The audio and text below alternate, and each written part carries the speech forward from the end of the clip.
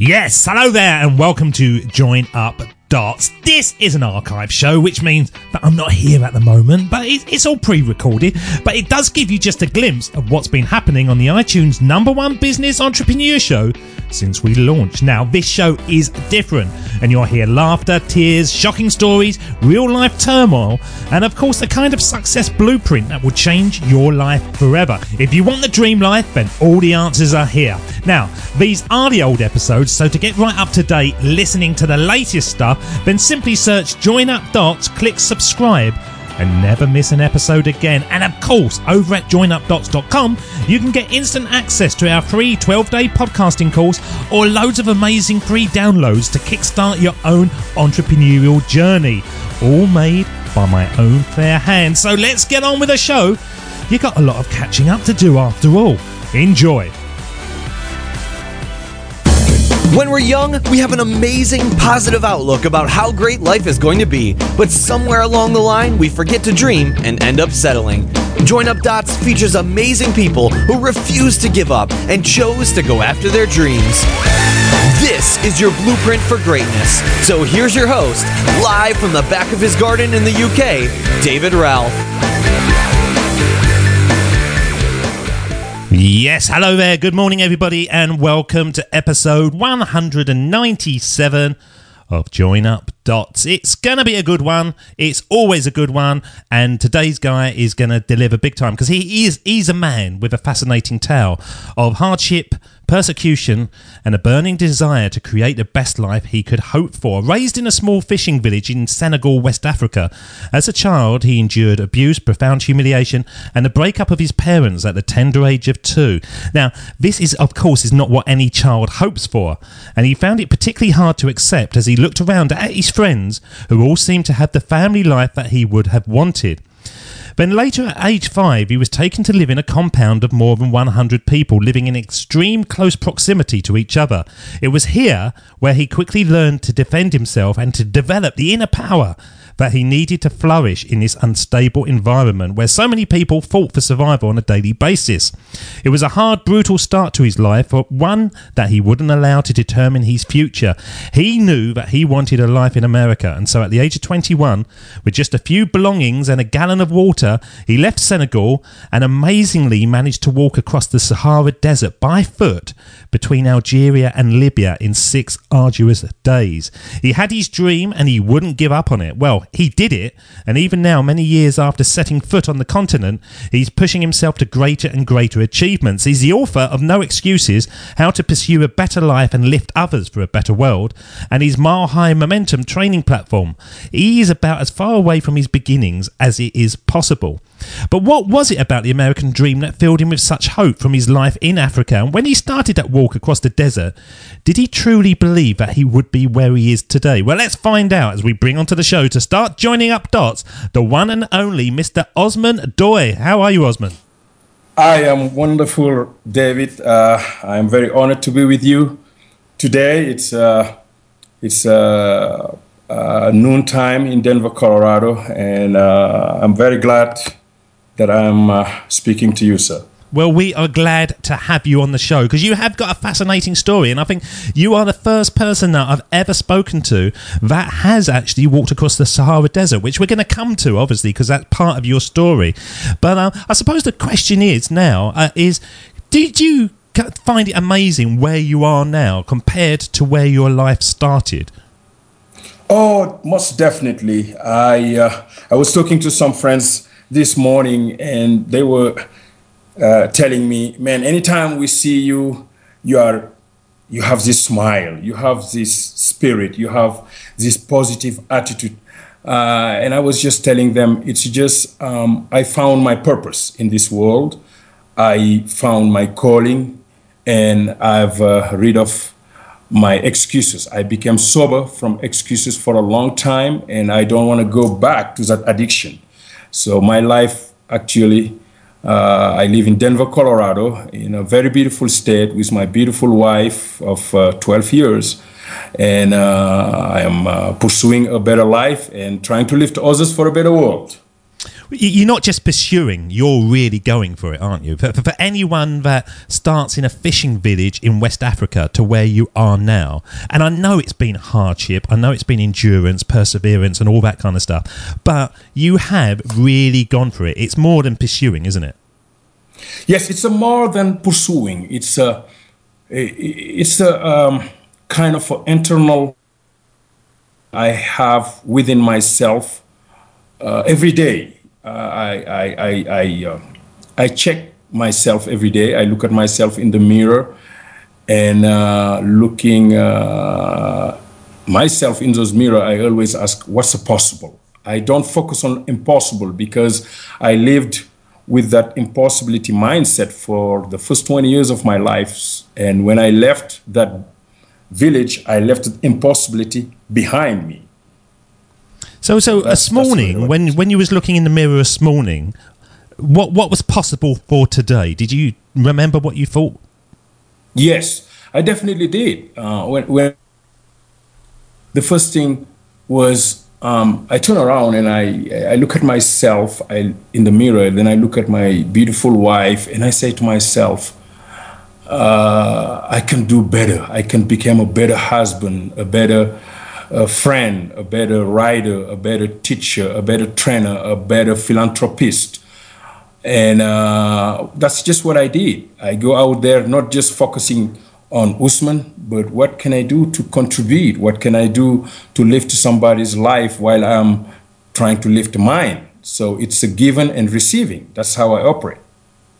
So do you feel more American than African now, or is the African core always going to be in you? Oh, I love that question. Sometimes when I speak, people would tease me and say, oh, man, you have this accent. You mix your African accent and the American accent and wherever else you went in your life. And I said, you know what? I have the no excuses accent, and people laugh. I am just me. I am a citizen of the world. I appreciate my life in America and what America has done for me. And I also appreciate where I am from, because you must always know where you're from in order to know where you're going. So I am kind of a rolling stone. And I've learned for a long time that wherever you go, if you want to be part of that culture, part of that custom, part of the reality, you must learn how to adapt, how to adjust, how to appreciate and tolerate the difference and just move on. So that's the same. In America, I try to live my American dream authentically, and I still, I'm myself. I express my inner being, I express my thoughts, I have that independency and freedom to just be Usman. So I say to myself, I am a human being expressing my humanity through whatever I do, through my writing, through my job, through my speaking, through my training. And you cannot change who you are, but you can change your attitude. Do you think it's as simple as that? Do you think it is simply mindset, somebody deciding to change their situation? Yeah, it's a mindset. It's a mindset. There is a lot of contents about developing, growing, and progressing.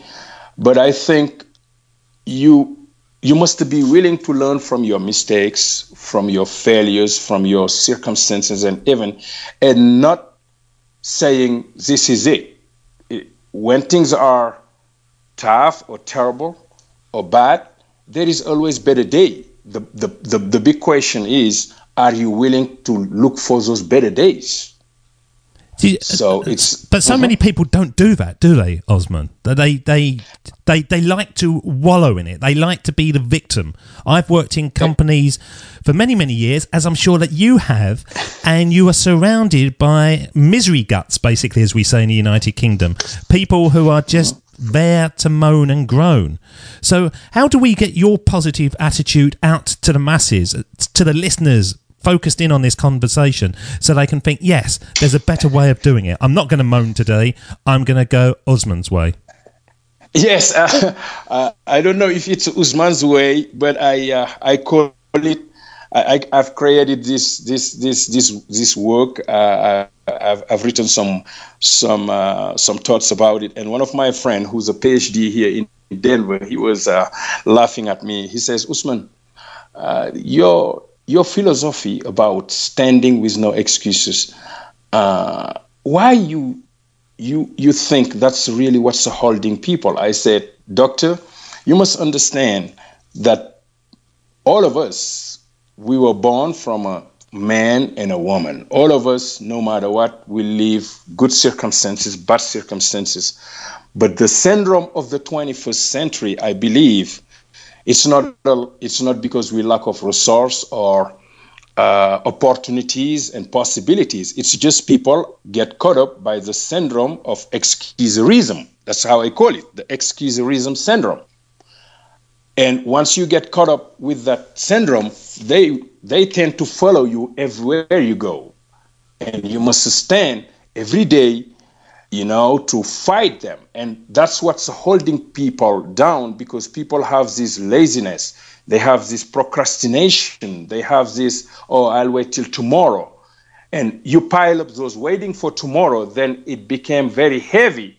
Then you get caught up by that syndrome of excuserism.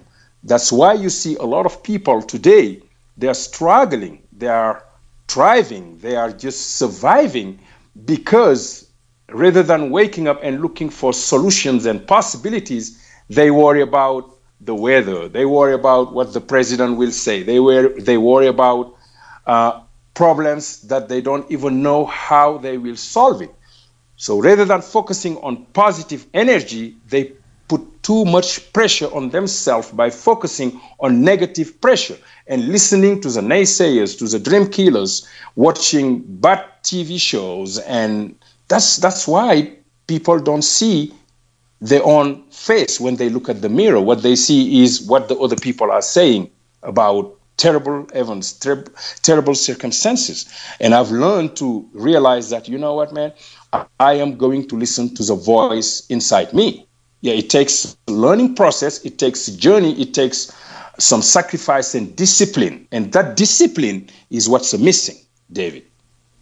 So if we took you right back to Senegal, to the fishing village when you grew up, you said quite openly at the beginning that your life was very different from the first 20 years, and in many ways you was a survivor of a situation that you found yourself in, and now you're somebody who's making his situation. Would that be fair? Yes, I am very, very thankful where I am at this moment of my life, and I'm not satisfied, I'm not content, I am not settling for less, because I wasn't born to settle for less. And when we look back, my life in Senegal and where I am today in America, it's totally different. It's a different Usman. And I can pretty much talk to you a little, if you want, about my life in Senegal in the late 60s when I was born. So what was it like? What was it like? Was it hard? I imagine it was hard, but I come from sort of a Western civilization. So in Africa, just getting through a day, it's tough, I imagine. Yes, it was hard. And, I was born 6-7 years after the independence of Senegal. So it was a new independent country, shifting from being colonized for about 150 years and now asking their independence. That's when I was born. And my parents were very young back then. You got married and trying to live their dreams over there. But for some reason, they couldn't make it together. And they separated while I was 1 year old. And before I turned 2 years old, they split. And my mom was already pregnant with my younger sister. So that's how this world welcomed me. Because at 1 year old, what do you know about life? I needed a man to raise me. I needed role models. I needed somebody to guide me. So I always said I was born with adversities, because 1 year old, your dad walked away from your mom and the two children, and a young woman trying to raise one boy and a girl in those back in those days, where I don't even remember if there was electricity in that village, but I remember that in the first house where I spent the first 5 years with my great-grandmother, who's my really role model, there was no running water, there was no electricity, those type of things. That's how tough it was, and I grew up like that till I turned 5 years old. Then my mom and my dad took the decision. I went to my dad to be raised by a man, and my sister stayed with my mom and her new husband. So that's where my life started getting tough, because for the next 15 till I turned 20, it was full of humiliation, backbiting, point fingers. I was beaten. I was not treated well. And this was this by your father? Was the abuse by your father, or was it the people around you? The people around me. My dad used to beat me as well, and my stepmother was taking it as joy or something like that. So I've lost my self-esteem and my self-confidence, and for the next 15 years, it was just dark. I was living a very dark life. I felt all my classes, my friends calling me by name. I was just a very scary guy. I had a lot of fear. I was going to bed with fear, waking up with fear, didn't know what to do, didn't see the light, didn't see my future. But I've never stopped asking to myself, what can I do? What's possible? Why me? And I think that gave me the wisdom, that gave me the strength and the courage. When I turned 20, I said to myself, look, all your friends are going to college. They have nice girlfriends. They have their parents together. And you are here. Your schooling is not that solid. You don't have the skills. You don't have anything. So why are you in this world? What's really the meaning of you being here? So those type of questions, I've never shy away from asking those critical questions to myself, because when you're living with situations where you don't see your way out, where you don't see the light, or you don't have any lift that can pull you out, you must look at that mirror and say to yourself, what's possible? But how did you do that, though? How did you ask those questions when you, as you were saying, you was in a very dark place? And yes. The reason I'm phrasing that question in that way is so many people who listen to this show are in a good place. They've got a job, they go to work, they're in a relationship, but they want more. And when I speak to them, and I speak to them a lot on a one-to-one basis, it's the fear of losing what they've got.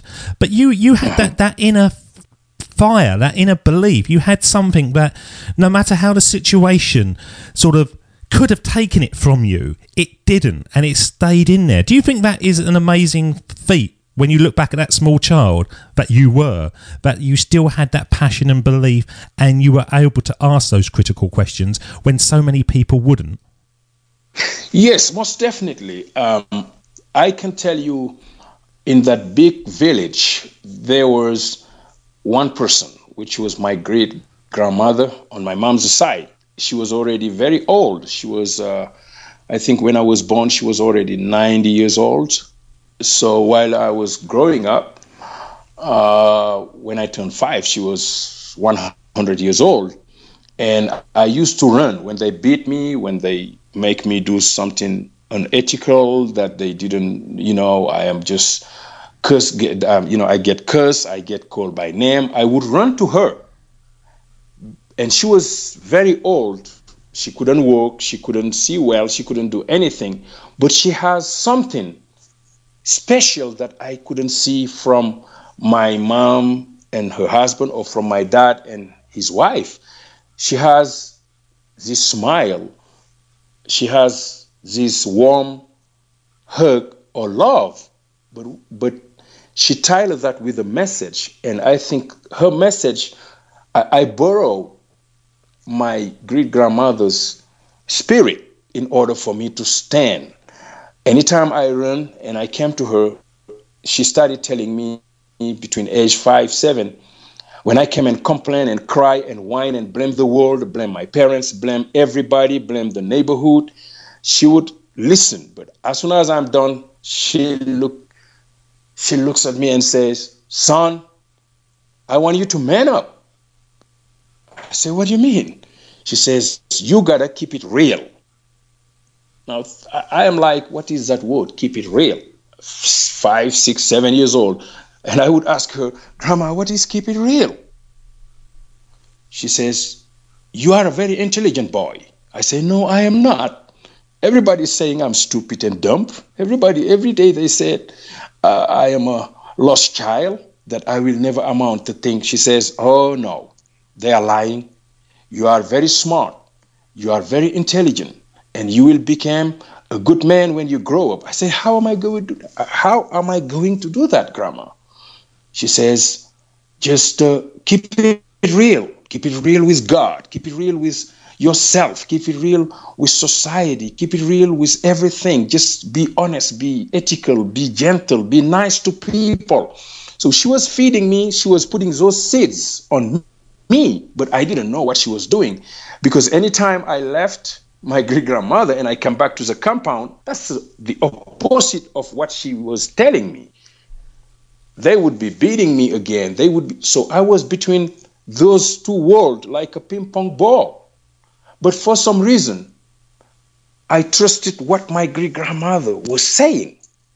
I trusted what she was trying to put inside my soul, inside my heart and my mind. Then probably when I turned 10, 12, I would come to her and I said, Grandmother, you've been telling me to keep it real. I try my best, but I'm getting spanked every day and I'm failing every class. I'm doing this. And she says, stop blaming the world for your setbacks and failures, Usman. I say, what do you mean? She says, you see, I am 100 years old now, more than that. I cannot see well. I am here, sitting. They do everything for me, but son, I wake up every morning looking for a solution. I say, what's that? She says, we all have problems. We all have difficulties. We all have setbacks. But recognize your failure, recognize your mistakes, recognize your problem, touch them, kiss them, hug them, but put them down and focus on solution. Then I run now with those words, looking for solution. This would take the next 3-4 years of my life till I turned 17. I couldn't find my solution. And then I would come back and say, you've been telling me to keep it real. You've been telling me to focus on solution. I am here every day. The only thing I do is play soccer all day long, go and swim and go and fishing with my friends. Some of them are doing very well at school. I fail every class, yada, yada.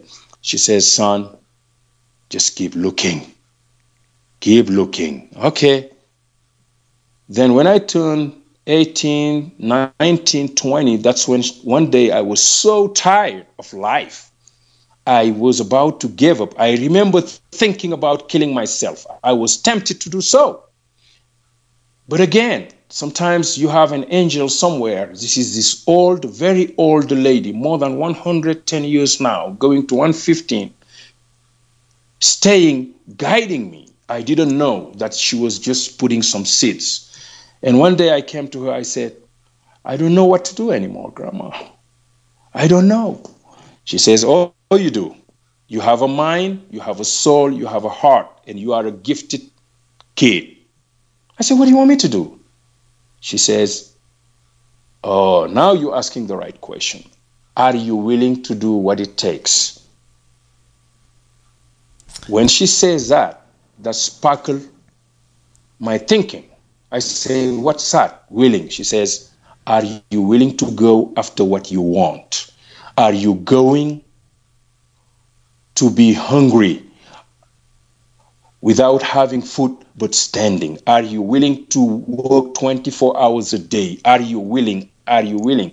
Then as soon as I grasped that word, I flipped around, I remember, and I said, from today on, I'm going to take back my life.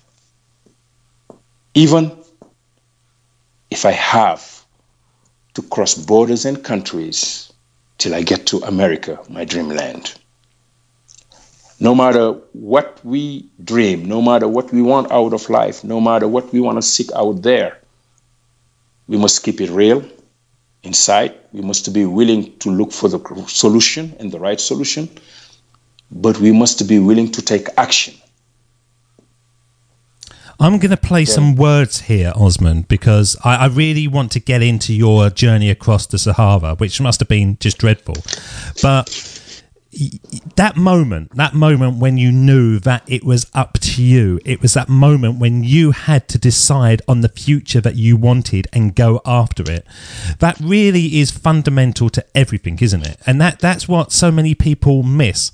They kind of feel that the answer is just going to fall from the skies, but it's not, is it? You've got to go out and you've got to look for it. And it may not be the first cupboard that you open, it may not be the first door, but if you open enough doors and cupboards and look in enough hearts, it's highly likely that you will find it. But then you've got to go after it, don't you? Oh yes, you have to go after them. And when I've decided to leave Senegal, sincerely, I was 21 years old, don't have the skills, don't have the solid education, don't have the knowledge, I really didn't know, but I had a desire burning deep down my soul. I had a vision, and I said, I will take back my life. That's just the I will take back my life one way or another. And when I had that, I just went inside my room. I remember I grasped a backpack. I put 2 pairs of shirts, 2 pairs of jeans, and one book called Le Chemin du Bonheur in French, The Way of Happiness by Dr. Victor Pochet. And I've never looked back to this moment I'm speaking to you. And I can tell you pretty much today I have my life with me. Astonishing. Let's play some words that really emphasises what we're talking about, finding the thing that you love and taking a risk on it. This is Jim Carrey. My father could have been a great comedian, but he didn't believe that was possible for him. And so he made a conservative choice. Instead, he got a safe job as an accountant. And when I was 12 years old, he was let go from that safe job. And our family had to do whatever we could to survive. I learned many great lessons from my father, not the least of which was that you can fail at what you don't want. So you might as well take a chance on doing what you love. Is that the message that we really should get out to the world, Osman? Oh yes, most definitely, because all of us, we have some type of dreams, one way or another. My dream, when I left Senegal at 21, my dream was to go to America, because I've never heard much about America back then in that village. I remember I watched a movie in the early 80s called Dynasty. And it was very appealing to me. And I think in 1981, I was watching TV, and they were showing a screen with some high-rise building. I remember asking to one of my uncle, "What is this?" He says, "This is America." I say, "What is America?"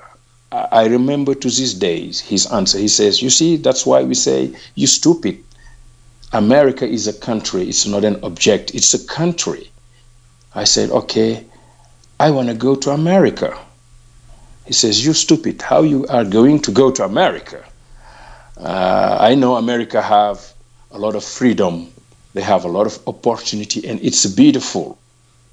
In that village, I didn't know what beautiful means. I didn't know what freedom means. I didn't know what opportunity means. Those are the 3 words I grasped. I was 14 or 15 years old. I kept those 3 words: America, freedom, opportunity, and beautiness. I say, okay. This was 1981. Then in 1986, I went with one of my friends. We were playing soccer, and one day he says, "Let's go to my brother and ask for some money." Then we went there, and he was listening to some types of music. I'd never heard about those musics. I came, I say, what is this? What music is this? He says, oh, this is American music. Here shows America again. And he says they have rock and roll, they have blues, they have jazz. Then every day I would do it on purpose just to stop by to listen to those music, because Bob Dylan, Bruce Springsteen, and Sting with the Police, they became my hero. You know, and I would be listening to do do do da. I didn't know what he was saying, but I was just trail do do do da da da. I'm like, oh my God, who are these people? They are happy and joyful. I gotta go to America. And so you set off on foot across the Sahara Desert, which is, yes, you know, people die. It's quite obviously it's one of the hardest places to cross. And the fact that you did it on your own with just a gallon of water and just a few belongings, that must have been, well, I'm supposing it was. Was that one of the most frightening things, or did you just have total belief that it was the right thing to do? When I left Senegal, and my journey started in Mali. I was in Bamako, sleeping in the street. Didn't have. I would stay like 2-3 days without even having the opportunity to have a shower. I had nothing, but I had my willingness, I had my faith, I had my desire and my dreams. Then I went to Ivory Coast. I stayed there for 6 months selling, you know, tourist stuff in the street or whatever I could sell, as long as it was legal and ethical. That's what I did till I found some pocket money. And talking to people, hey, I want to go to America. They're like, whoa, how are you going to America? I don't know. I'm just looking for America. And one guy, one day, I heard him saying, hey, you can go to Italy by crossing Libya, and maybe from there you can get to America. Hey, I'm now 22 years old, and I said, okay, let me find that way, how to get to Libya. They say you have to cross Mali and all of those places, Algeria. I traveled by car from Ivory Coast to Mali, and then we went to Algeria. It's from Algeria, they said, you cannot go from Algeria to Libya by car. There is the Sahara Desert. There's a lot of people, they are losing their life and this and that. But this goes back to my willingness. Are you willing? And I said, if I have to swim the Atlantic, if I have to cross the Sahara Desert, if I have to jump borders and mountains and whatever it will take, I am willing to do so. My willingness really was what took me to that belief that I will cross the Sahara Desert by foot with my 1 gallon of water, and I will get to Libya. And if I have to do something more, I will do so. Did you ever have times when you was on that journey that you thought, I've made a mistake here? This is too hard, it's too hot, it's too cold at night. I'm not going to see the end of this journey. There was a moment where, you know, I had fear, like everybody. We all have fear, but I needed to fight my fear or converse my fear within my faith, because I was seeing dead bodies. I was seeing people who couldn't walk anymore. Myself, I was dehydrated. I was losing my strength. And I remember, if it was yesterday, we were about 80 people in 1989, yes. And the six of us, two were about to die. And I remember me and 3 other men, we've decided to stay with them. Either we'll die together or we'll get there by team. That's the Sahara Desert have taught me to become a team player, to become a person of perseverance, determination, never ever give up. I've learned those skills while I was crossing Algeria and Libya in 6 days by foot, because I knew in my heart that a lot of people were there, lay down, dead. It could be me, but for some reason, I've never believed that I would be staying in that desert, because in my mind, my desire to see America was so deep that if I have to crawl, if I have whatever it would take. So that was a moment when I've crossed the Sahara Desert and I got to Libya, which is another story. That's when I knew that one way or another, I will take back my life, no matter how long, wherever it will take. That's that moment have shifted, because you have to go to those type of maybe events or those type of sacrifice, and you'll appreciate life. Crossing the Sahara Desert have taught me to appreciate my life, to appreciate people, to appreciate whatever came my way. And that's where you get your smile on a daily basis. Yes, sir. Yes. I woke up every day and my wife says, honey, even in pain, you smile. In sadness, you smile. When you get a call, they say you've lost a relative, you smile. I say, honey, I've learned to kill my emotions, because it will happen. Bad things will happen. Good things will happen. I have to manage my emotion, not to let those moments to change who I am. Yes, I can celebrate my success. I can be thankful when things get bad and get back on track. But I don't let none of those to stop me pursuing my better life and looking for ways to lift other people, because I realize that, you know what, I am here for a short period of time. It can be, now I am almost close to 50 years old, and it's been a beautiful journey. And if I have to be in this world for another 30, 40, I dedicate my life to serve myself and others through my books, through my speaking, through my philanthropic non-profit organization, through what I'm just doing with you, because we need one another, regardless of where you're from, who you are, how you look, what you believe. And that's what I believe, that's what I preach, that's what I speak about, that's what I write about, because I have been there and done that. I was in moments where I had one pen, one shirt. I have been in days where I didn't eat. I went to bed without food. I woke up doing all kind of odd jobs and just looking for a way out. And my courage, my faith, my strength, my willingness, keeping it real, focusing on my solutions and the help of other people. That's really what get me to where I am. So I'm always trying to give back. So you land in America. Obviously, you know, I'd love to know about the Libya bit, but we're going to have to skip on from that. Maybe get you back for another episode. But you land in America. Did you have any plans on what you were going to do when you hit America? When you actually got there, was it just like, right, okay, I've achieved this now. Oh my God, I don't even know what I was planning to do when I got here. It was just the thought of getting to America? From the day I left Senegal to the day I arrived to New York, it took 10 years of my life, crossing borders and countries and continents.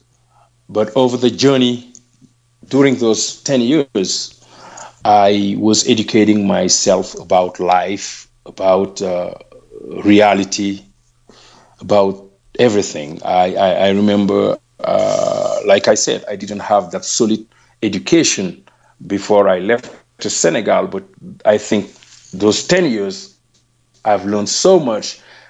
And when I get to America, I was 31 years old. Yes, I just came to America with a dream.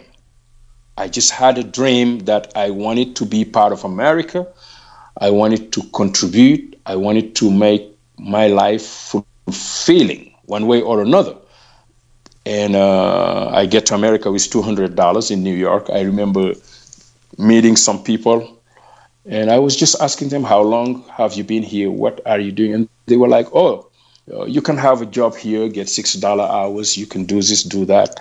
And I said, no, that's not what America is about. Just working, have dollars, and just be content.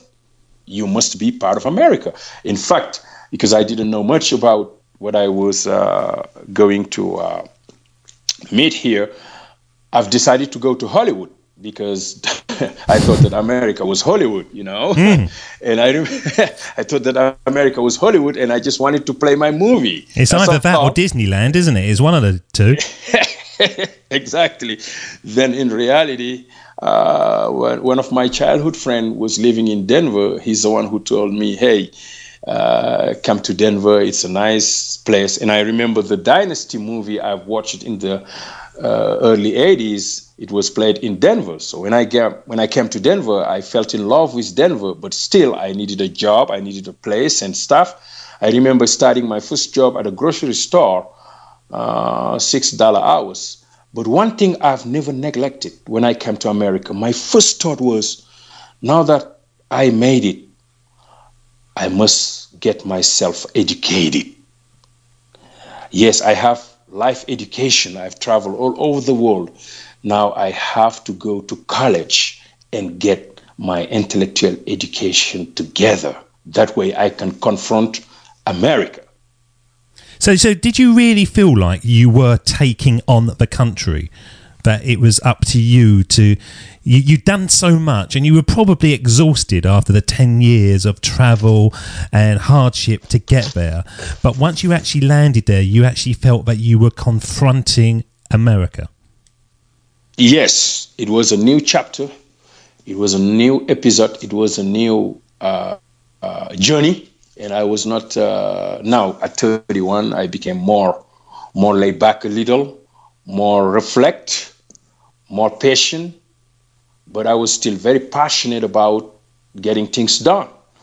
And I was working at that store nighttime, just content. My English was very slow back then. I was speaking English, but it was very slow because I educated myself all along through music and books and stuff. And 6 months after I lived in the US, somebody pitched me about driving taxi. I've never driven a car in the US. I have never driven a car in Denver. I knew how to drive. And I said, no, I cannot do that.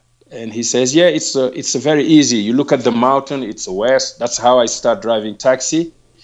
And 3 months after I start driving taxi, I checked myself to a community college. They said, you are going to start from ESL, English as a second language. I say, no problem. So I started from scratch, taking one class at a time. And today I'm in a program. I never had college education, but today I am in a program where I am about to finish my bachelor at the same time and connect to a master program. That's where my American journey started.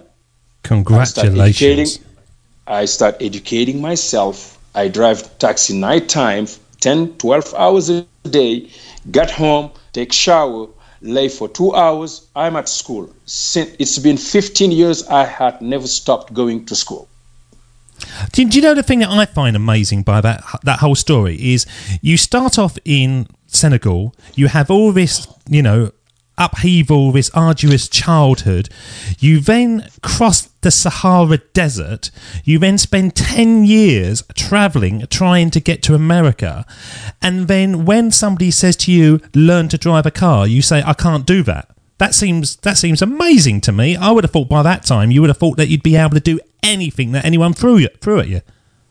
No, I knew how to drive. I knew how to drive a car, but I just didn't know how the streets and the lights or the blocks, worked. That was my issues. So I came to Aurora, but I knew where I live, but how to get from Mississippi to Colfax, I didn't know how, because I've never driven a car in this country. That was my issues. And if I want to drive a taxi, I have to know the city. That was my concern. But I was willing to learn. In fact, when this guy insisted I told him, can you show me? Because I'm always open to learn. I am not a know-it-all.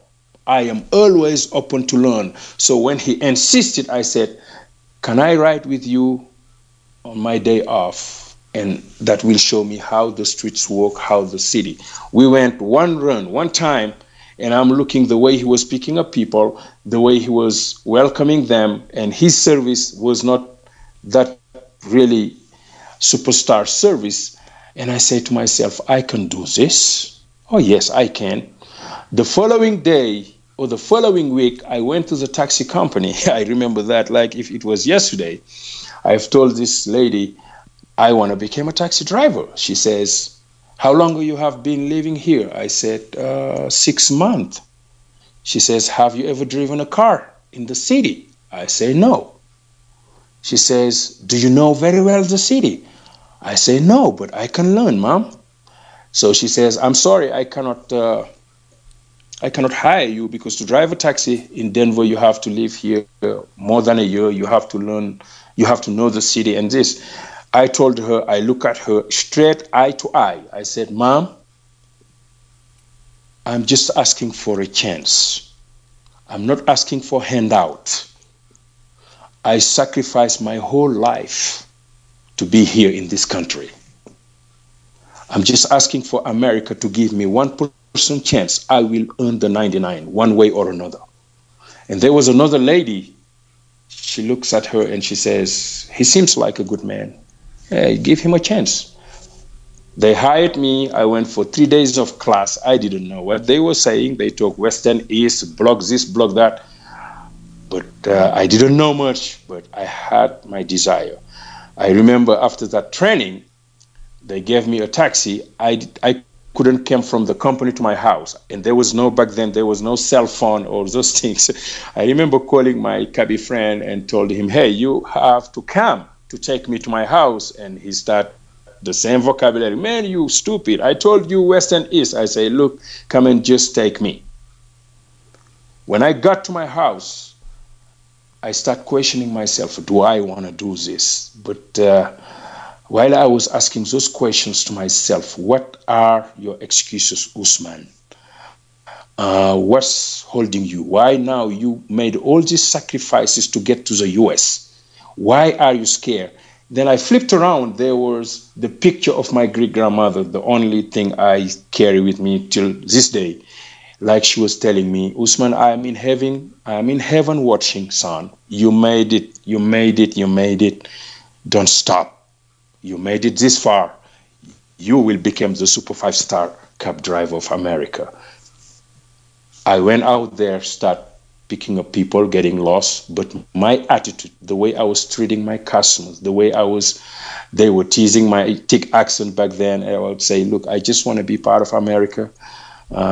If I don't know, I ask, can you help me? I don't know very well the street. I was so willing to be going the extra mile for people, and people were willing to go the extra mile for me. Believe it or not, David, 10 years later, I was nominated the best professional cab driver in the world. I believe it, totally. I believe there's nothing you can't do, Osman. I'm sitting here... Yes. I'll be honest. I've had tears in my eyes a couple of times in this conversation. The bit with your grandmother when she was just keeping that light alive, but that story when you just looked at them in the eye and said, "Give me 1% chance." That is so powerful, isn't it? And for all the listeners out there, they can get that 1%. They just have to go for it, and they don't. So many people don't, and that's the crying shame, isn't it? Yes, exactly. And people were looking me. I remember when people say, "Oh, cab driver," or I speak to some of my friends, cab drivers, and I didn't see the enthusiasm. I didn't see the wisdom or the courage because they've lost their self-esteem maybe, or self-confidence, because they thought that they were cab drivers. I remember telling them, you are not cab drivers. You are human beings, and decent human beings expressing yourself through a taxi. That's all. And I will prove to you that you can take a taxi from one fare, one trip, one customer to build your American dream. From my taxi, I've written 3 books inside my taxi. And not just that, I was doing my college school homework into my taxi. Today, that taxi have helped me to pave my way through college. I've created a philanthropist non-profit organization called Fleet of Love, where we are impacting people in my adopted city of Denver. We feed almost 300 to 200 homeless every month. And people say, how are you doing this? I said, America gave me 1% chance, and I'm working through my 99%. I want to give back. Everything started. It's astonishing. Everything started from that. Yes. Yeah, absolutely astonishing what what you've managed to do, and obviously what you want to do. And I just get that feeling with you that the more you achieve, the bigger you want to get. You are a classic case of dream big and then dream bigger again, aren't you? Exactly. This morning, one of my, I had this lady. I was just talking to her, and she says, "Usman, why? What is your motives? Why are you so determined for things you do for the community, for things you do, encouraging people to go to school, encouraging people to develop themselves, encouraging people to do this, to do that?" I told her the reason why I've written the book Stand With No Excuses and share my little story there. It's my purpose. My purpose is to pursue a better life and lift others for a better world. And my only concern is to die with my dreams in my grave. That's if there is something I worry, I do not want to die with my dreams still in my heart. I want, when my fellow men cross my grave and they look at my name, Usman Doy, the fisherman, they'll say, this is a man who tried his best. That's the only thing I can do, try my best. Every day with no excuses. You are doing so much more than just doing your best. You really are. I want to play some words now, and it's the theme of the show, and it's the classic speech that Steve Jobs made back in 2005. And if anyone would have resonance to this, I think you are going to be this man. So this is Steve Jobs. Of course, it was impossible to connect the dots looking forward when I was in college, but it was very, very clear looking backwards 10 years later. Again, you can't connect the dots looking forward. You can only connect them looking backwards.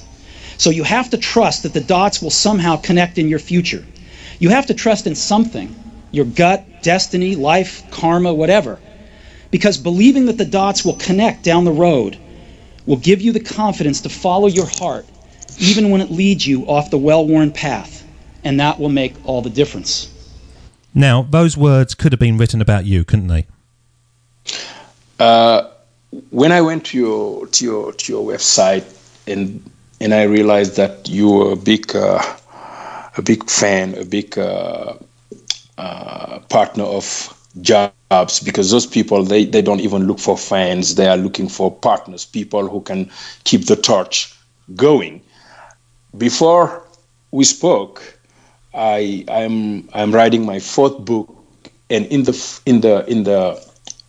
the book, this is before even I knew who was David Rolfe.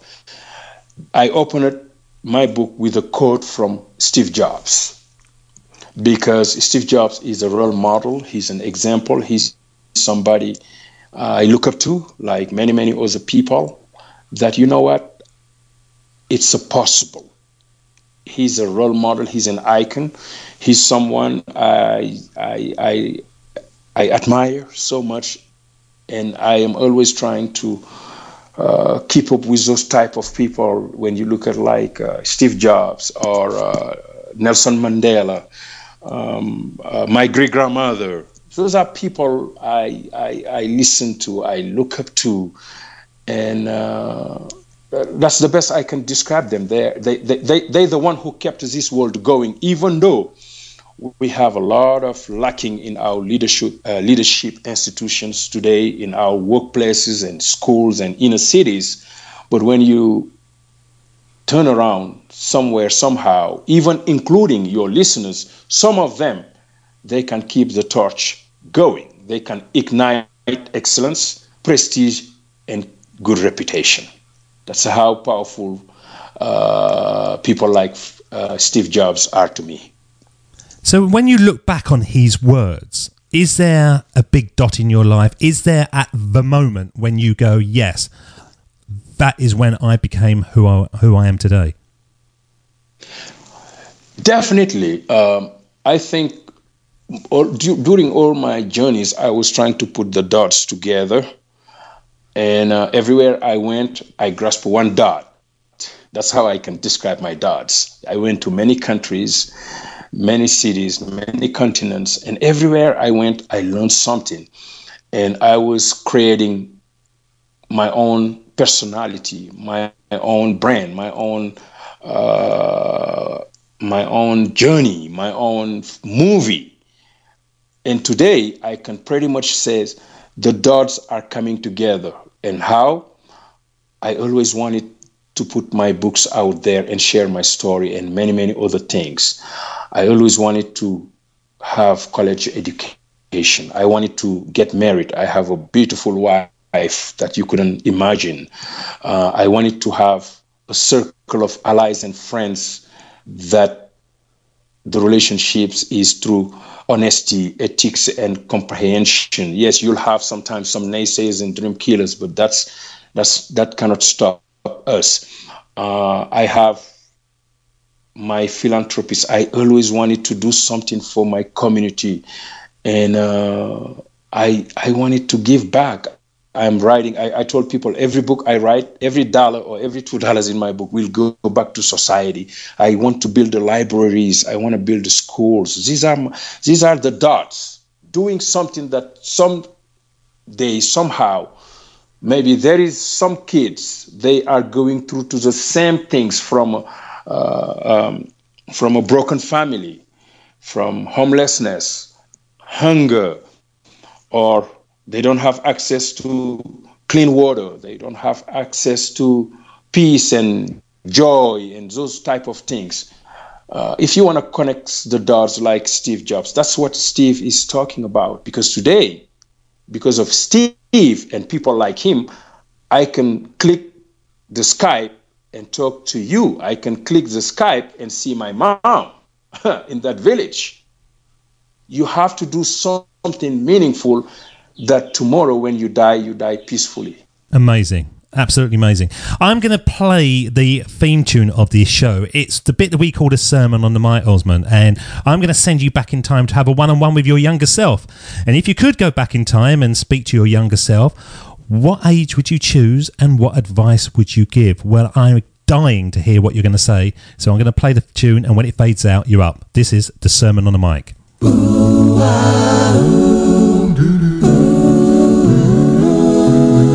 here we go with the best bit of the show, the sermon on the mic, the sermon on the mic.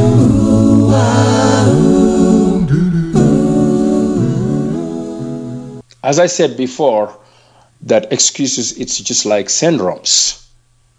And once you get caught up by those syndromes, they always follow you everywhere you go. You go to bed, they follow you. You go to work, they follow you. You go to in the street, they're always telling you, you cannot amount anything. You cannot contribute. You cannot make a difference.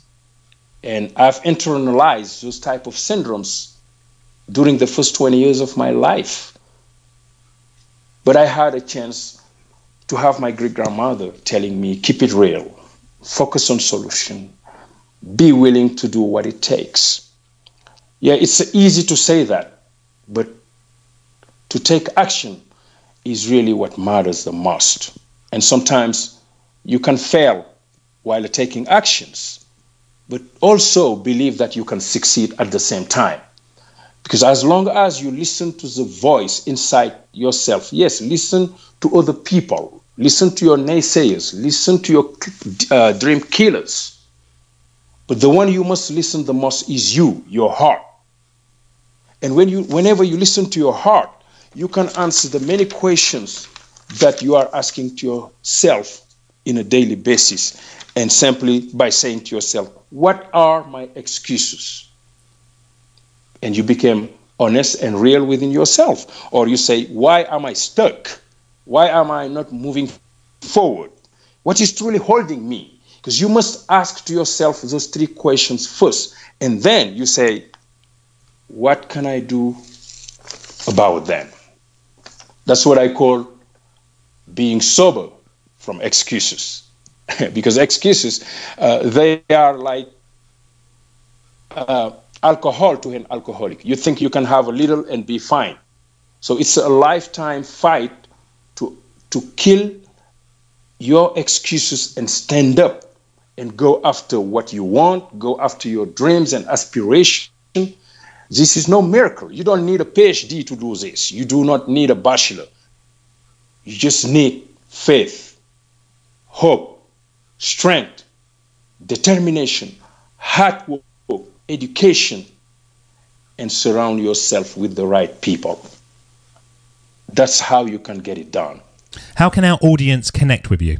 You know, they can go to my website, Mile High Momentum Institute, milehighmomentum.com, or they can check a number there. There is a number on my website and my email, so they can really keep in touch with me by going to my website, milehighmomentum.com. And I'm building up a blog, what I call the VIP, the No Excuses Movement. I am right now building a blog, and that's the No Excuses Movement. And they can connect with that blog. And every week I will be sharing with them simple tools, simple strategies and techniques that can open up the door. But remember this, you know, every day, each and every one of us have a set of key. We have the house key, we have the mailbox key, we have the workplace keys. But most of the keys we are carrying, they don't pay money, they don't reward us. We pay money. The house, we pay the mortgage or the rent. The car, we pay the car note. But people don't go out with their life key, which is amazing to me. You want to rid of your excuses, you want to go after your dreams. The same way you carry your set of keys, you must carry your life keys, your key to success. It's called click. You must have compassion. You must listen to the right voice and to the right message. You must imagine yourself 10 years from now, 5 years from now, 1 year from now. Where do I want to be? What do I want to contribute? What difference do I want to make? And then you connect the dots. Once you connect the dots, the people, the means, the strategies, by simply using your know-how. You must have your life key. It's called click. Then that way you can click one journey, one success, one achievement at a time. Osman, thank you so much for spending time with us today, joining up those dots. And please come back again when you have more dots to join up, because I do believe that by joining up those dots and connecting our past, it's the best way to build our futures. You've been inspirational. Thank you so much. Thank you. Thank you for having me, and you have a wonderful night. David doesn't want you to become a faded version of the brilliant self you were once.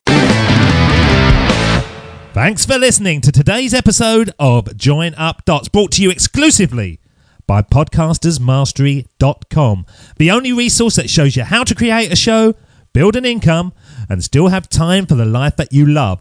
Check out podcastersmastery.com now. David doesn't want you to become a faded version of the brilliant self you were once to become. So he's put together an amazing guide for you called the 8 Pieces of Advice that every successful entrepreneur practices, including the 2 that changed his life. Head over to joinupdots.com to download this amazing guide for free, and we'll see you tomorrow on Join Up Dots.